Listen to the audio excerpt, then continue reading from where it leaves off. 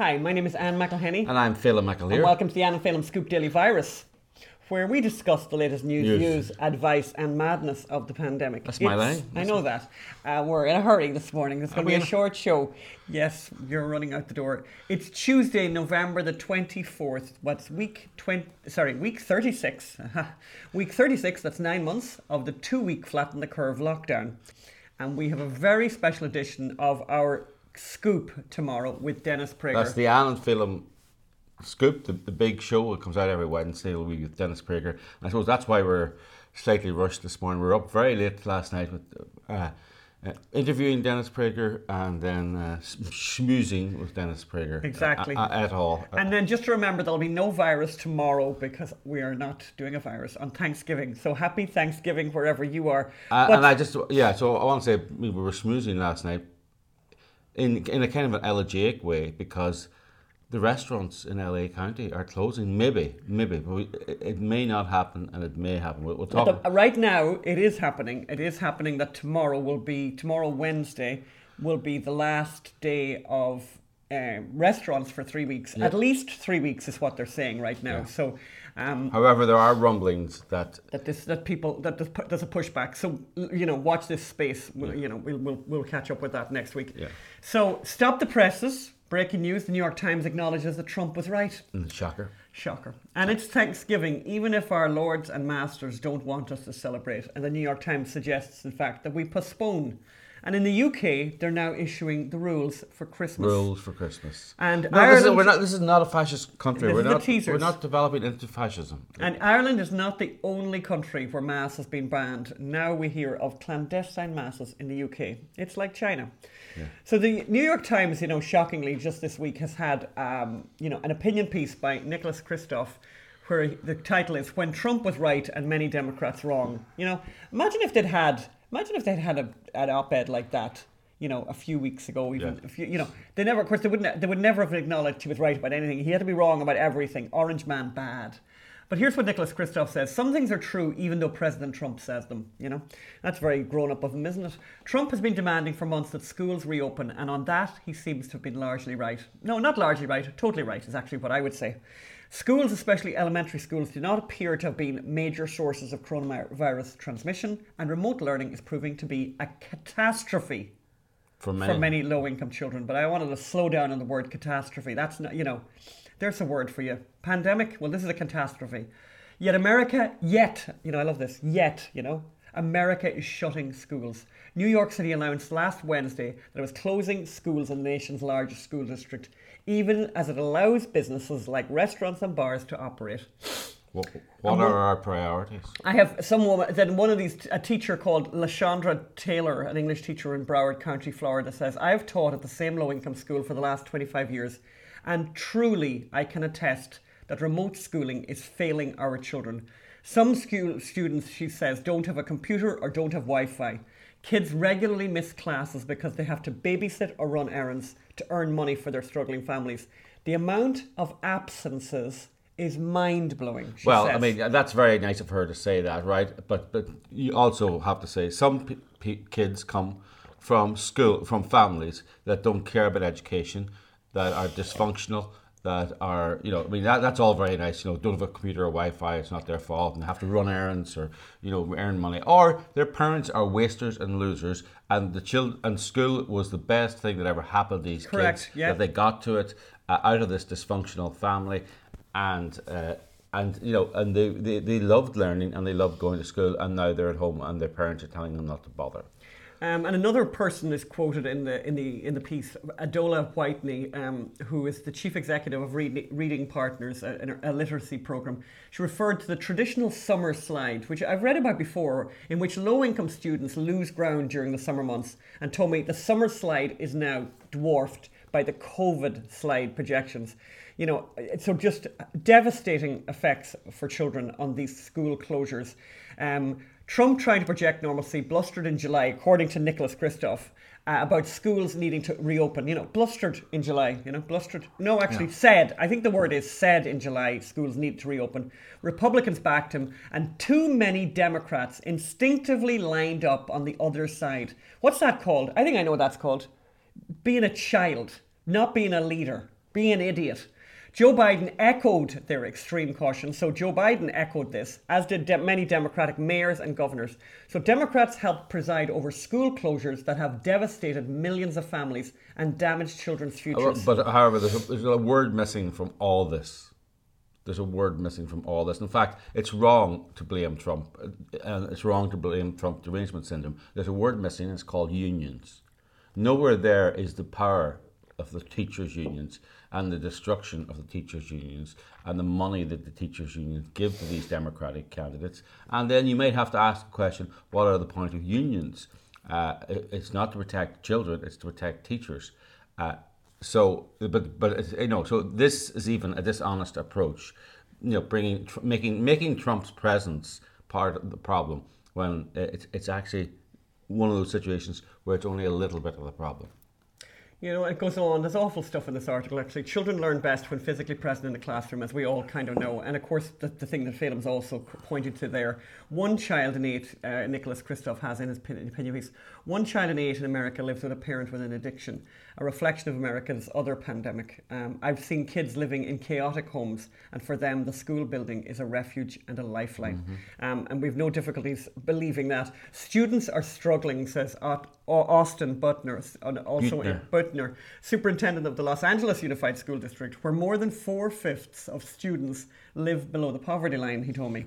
And if you're not becoming proficient in reading in 1st, 2nd, 3rd grade, you may face a lifetime of consequences. I think we know this, that if you don't do those learnings that you're meant to do at a very specific time in the learning, and as the learning curve goes, it has very long-term consequences because they don't do it again. You learn that they have a specific time in that, in those years of school where they devote to these particular skills. Research, and this was interesting, I thought, in the article, research from Argentina and Belgium on school strikes. I thought this was interesting, actually. So they did quite a bit of research. What happens when the teachers go on strike? When on school strikes, what happens to children indicates that missing school inflicts long-term damage on students. Boys seem particularly affected, with higher dropout rates and lower incomes as adults. McKinsey and Company has estimated that in this pandemic, school closures may lead to 1 million additional high school dropouts. And then just to read this, and I was telling Phelim about this earlier, and I mean, again, you read this stuff and it really brings a tear to your eye, Dropouts live shorter lives. So while the virus kills, so do school closures. One study this month has estimated that closures of primary schools in the United States will cause many more years of life lost because of increasing numbers of dropouts than could be saved even if schools did spread the virus freely. And there's no evidence that schools are spreading the virus. Across the country, from Taylor's classroom in Florida, Lauren Berg is an elementary school principal in McMinnville, Oregon. She saw some students flourish with distance learning, but 3 or 4 students in each class struggle to attend regularly. The school tries everything. It gives out whatever Chromebooks and all this hotspots or whatever. Even with all of this, we're still missing some students. So, basically the end of his op-ed is, let's follow Europe. And it's interesting, despite everything that happened and how bad the pandemic was in Europe, and obviously the numbers in Europe were always worse than the numbers here in the United States, though some people seem to have a problem with math. Obviously Belgium, all these places, France, were much worse than here. Per capita. Which is the number that matters. Yeah, so America has a large population, it has big numbers, but per capita, the devastation caused per capita, Belgium is miles ahead, Italy's there, UK, all of those. But despite all of that, they kept the schools open. By and large, they kept the schools open. So it's an awful story. And yes, we, as always, say, get the children back into school. The damage that's being done is extraordinary. It's tragic. It's disgusting. At this point, it's disgusting. And the people that are pushing for it, as Phelim has said there, the people that are pushing for it are unions. Yes. Anyway. We're going to go and talk about Thanksgiving now, but before we do, I mentioned at the beginning that here in LA, the restaurants, outdoor restaurants are closing for 3 weeks. However, we have our colleague Yvonne, who is very much the COVID whisperer. Yes. The COVID politics whisperer. She has predicted everything correctly. Yes, and her latest prediction, which we'll bring to you because we bring you the latest every time, is that the closure of the restaurants will not stick, will not it'll last. be reversed. She thinks it's going to be reversed because there's pushback. And in fact, I think the Board of Supervisors, the head of the Board of Supervisors in Los Angeles, by the way, the idea that there's people called supervisors, it's creepy to me. But anyway, the head of the Board of Supervisors apparently said they don't agree. And Pasadena has just announced they're not closing their restaurants. So we'll watch this space, but honestly, the idea that they would close all the restaurants here is just especially horrible. in the run up to and over Thanksgiving, just terrible. A friend of mine, she got a very nice thing in the post from a delightful restaurant near her, and she lives in Hollywood, and it was just beautifully done with what they were going to do for Thanksgiving. And she was and she doesn't cook, but she really does appreciate other people who cook, namely me. But she was looking at this beautiful menu and saying, can you imagine the amount of food that was bought in for that Thanksgiving in advance of the Thanksgiving, then only to have the Board of Supervisors or to have Barbara Ferrer, $550,000 a year salary, Barbara Ferrer, say, you know what, nah, close. And all that food, what happens to it? So, the New York Times great suggestion is, let's postpone Thanksgiving until May 27. Until May the 27th. I think that's 6 months. This is their great suggestion. By then, Americans should have a lot more to be thankful for, including the likely availability of at least two highly effective vaccines, perhaps the freedom to get together with friends, and possibly the end of the current economic slump. The date doesn't have to be in exactly 6 months, but that's kind of what, this is what their great idea is. Yeah, I mean, by the way, I think the original Thanksgiving, I don't think there was many vaccines around the original Thanksgiving. Yeah. And a lot of wild animals as well. It was a very rough spot, Thanksgiving would be safest if everyone could all agree to get together in May instead. Thanksgiving is not about being safe, It's about being thankful for what you have, actually, for the misery that you have. Yeah, but this careful thing, and we mentioned it yesterday on the virus as well. This seems to be the new thing. Is this zero harm? The doctor talking about the doctor that I was giving out about, whose name escapes me right now. But a doctor on Twitter basically saying it's really important that your Thanksgiving causes zero harm. Imagine living a life that was dictated by doing zero harm. Well, you'd never get in the car. Yes. You'd just never get in the car. You'd never go to school. You'd never have a house built. Actually, you never buy a piece of land and build a house because that's a danger. I mean, everything's a danger. Everything's a danger. You'd be putting workers' lives in danger. You'd never order takeaway food, actually. No, sure, you wouldn't know what would come in that. But also, no, the person would have to drive from the restaurant. Oh, but and somebody else touched it, and you didn't see who that person was. And the person in the kitchen might set themselves on fire. I mean, it's just... It's a complete adventure every day we get up out of our bed. That's why most people get up in their beds and waking up in the morning and say, well, thank God to be alive. And by the way, a lot to be thankful for this Thanksgiving for us, I have to say. And we are very lucky through this awful time that we had each other and we were together and that we got a roof over our heads.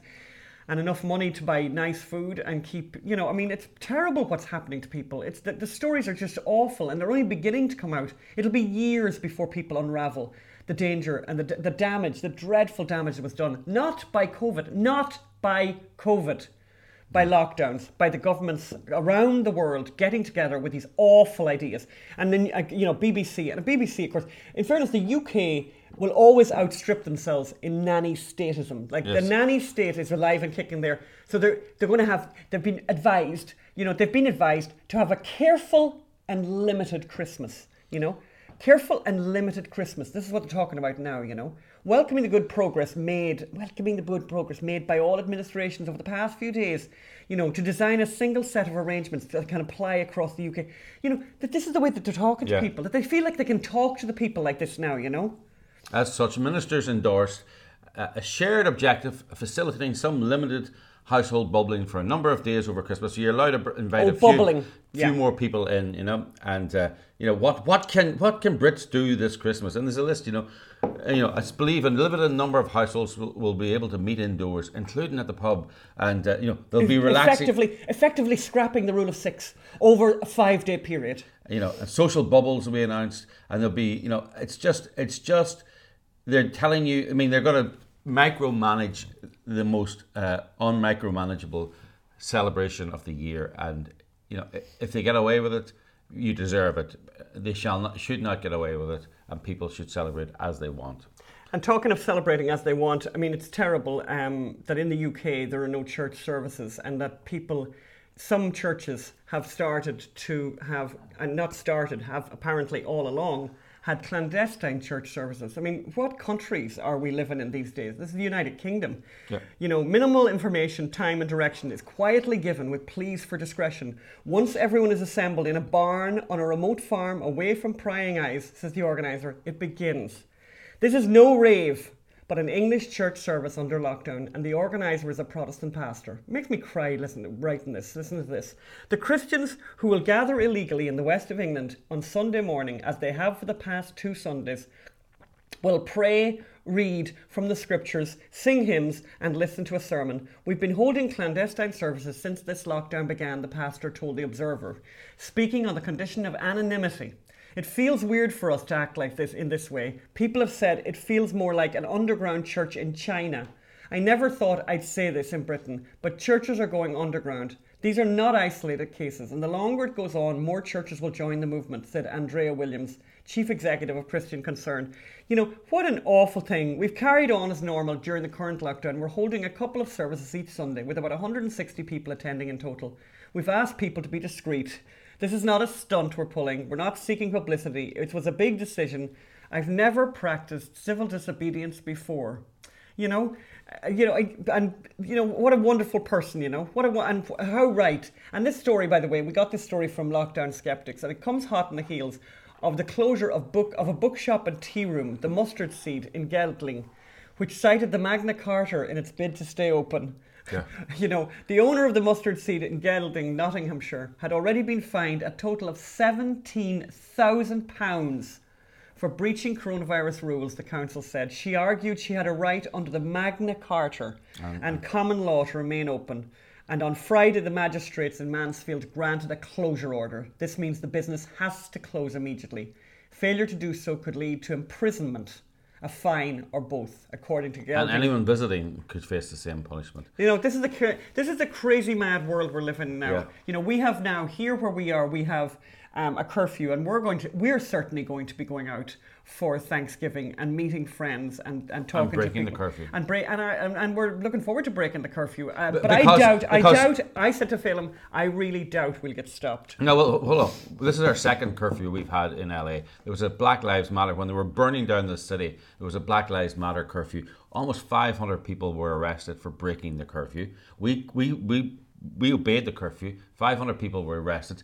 And then the next day, the mayor and the prosecution authorities announced they weren't going to prosecute people for breaking the curfew because they were so upset and so emotionally irrational that they were going to get a bywall. So it was a fake curfew that only law-abiding people obeyed. The unlaw-abiding people didn't obey it, and they burned down the city, and nothing happened to them. So why should we obey? And why should we obey anything when we've got the way Gavin Newsom behaves and Garcetti behaves and Cuomo behaves? That's right. And by the way, can we French just say... Laundry Newsom went out, broke the rules at the most expensive restaurant in California. Garcetti went out into the middle of a Black Lives Matter crowd with no mask, surrounded by thousands of people. Cuomo out without a mask.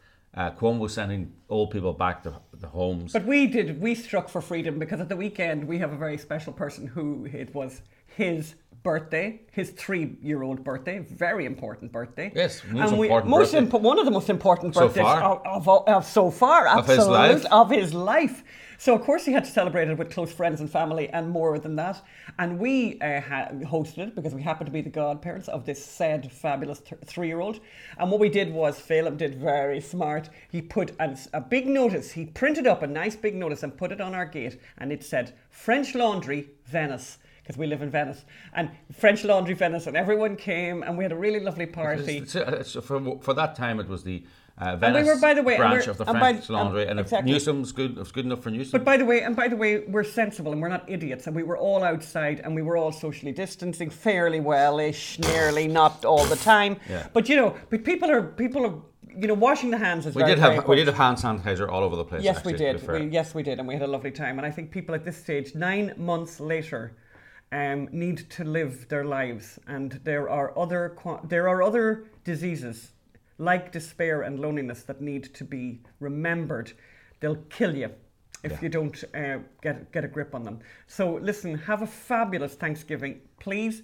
Watch our scoop tomorrow. We had a wonderful evening with Dennis Prager, and I think you're going to enjoy it. And we will see you back here again then on Monday for the Daily Virus next Monday. So have a lovely weekend and try to do something joyful and try not to be alone. For even if they're telling you have to be alone, don't let them force you to be alone. Thank you. Bye. Bye.